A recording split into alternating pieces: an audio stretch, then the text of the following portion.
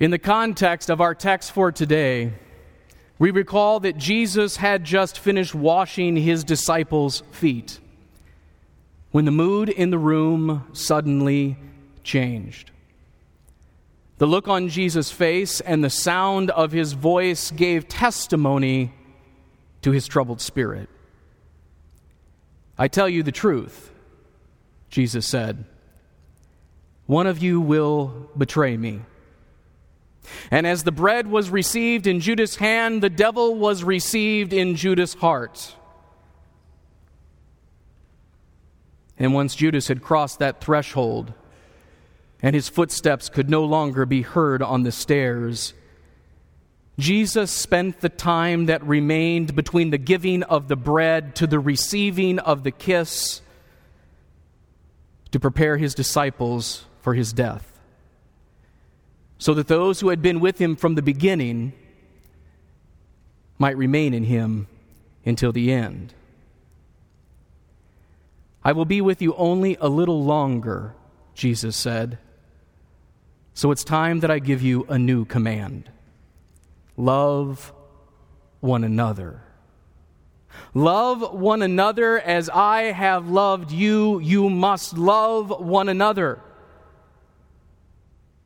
Christians are to love one another.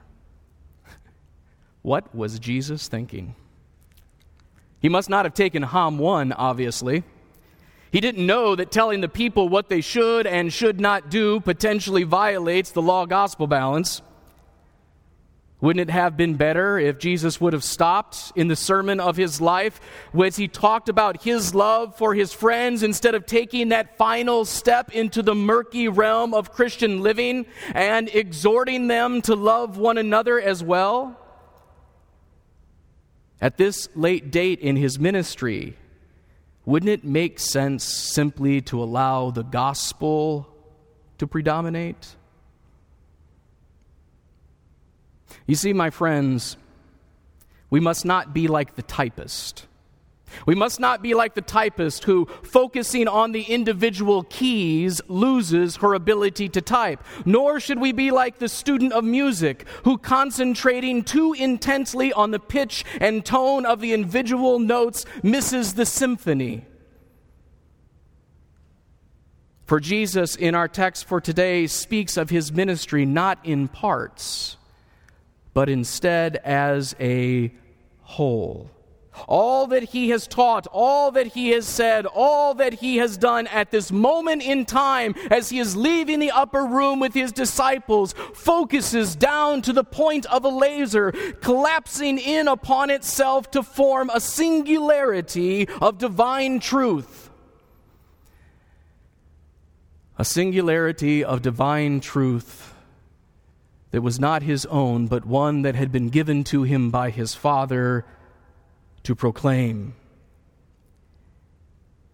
A truth that he decided to pass on to his friends, for he knew what was about to occur.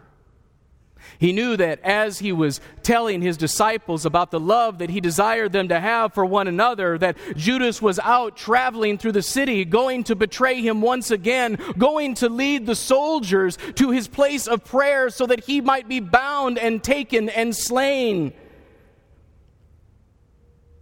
Only a few moments were left. What would you tell your loved ones if you only had moments that remained? Jesus decided that his words would focus around love.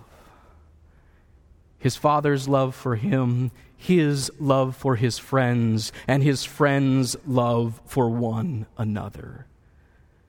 I wish it weren't true. I wish Jesus would have stopped.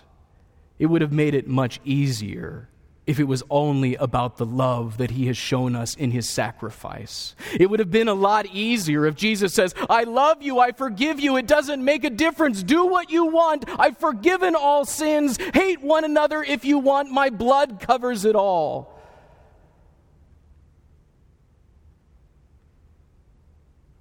Because then at least his message would have been consistent with my life.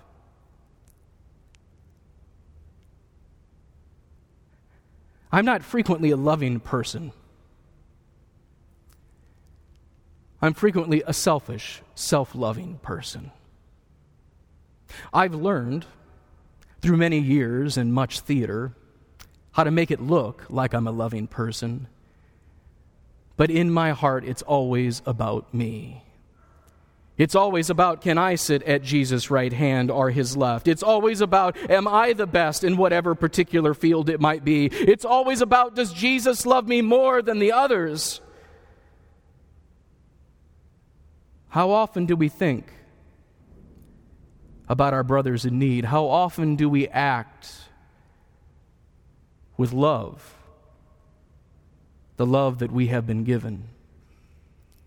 How I wish it weren't true, but the cold, hard fact is this, that love is not only something that we are given, but it is something that we are expected, even commanded to give. But how? How are we to love as we have been loved? The answer to that might be a surprise. For in our text for today, as well in the other writings of John, we discover something very special and somewhat strange. We discover that not only is love the command, but it is also the key to our obedience and the fulfillment of it. As the Father has loved me, so I have loved you. Now remain in my love. If you obey my commands, you will remain in my love.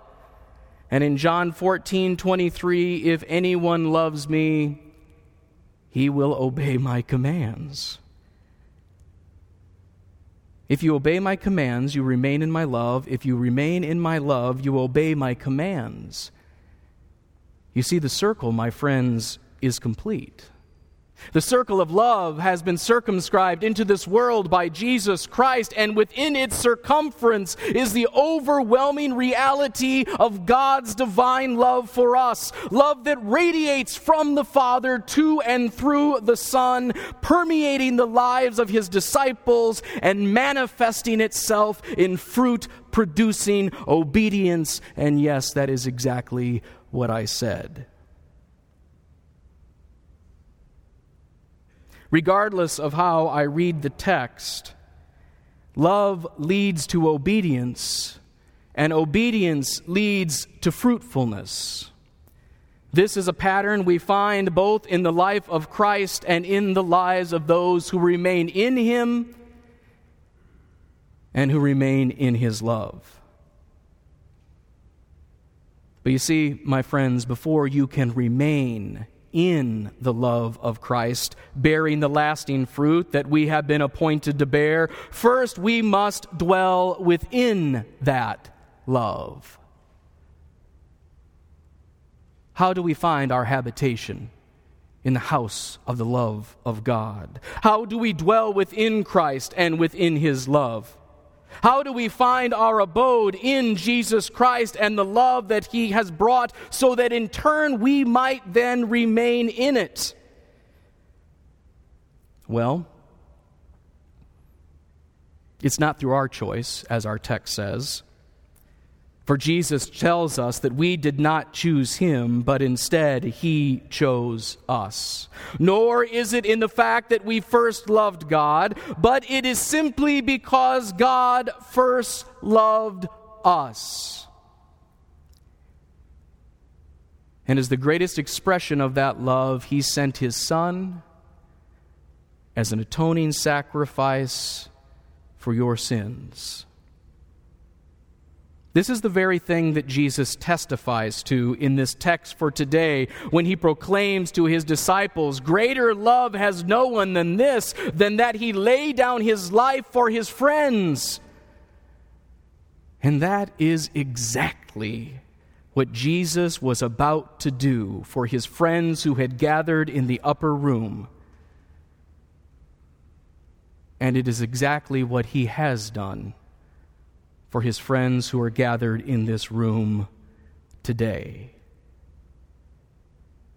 Jesus has shown us the greatest form of love. And through his obedience, He has made it possible that we too might obey. Obey the command of love, to love God and to love one another. This, my friends, is His command, that you love one another so that you might be filled with His joy and that your joy might be complete in Him. In the end, it's all about love. Amen.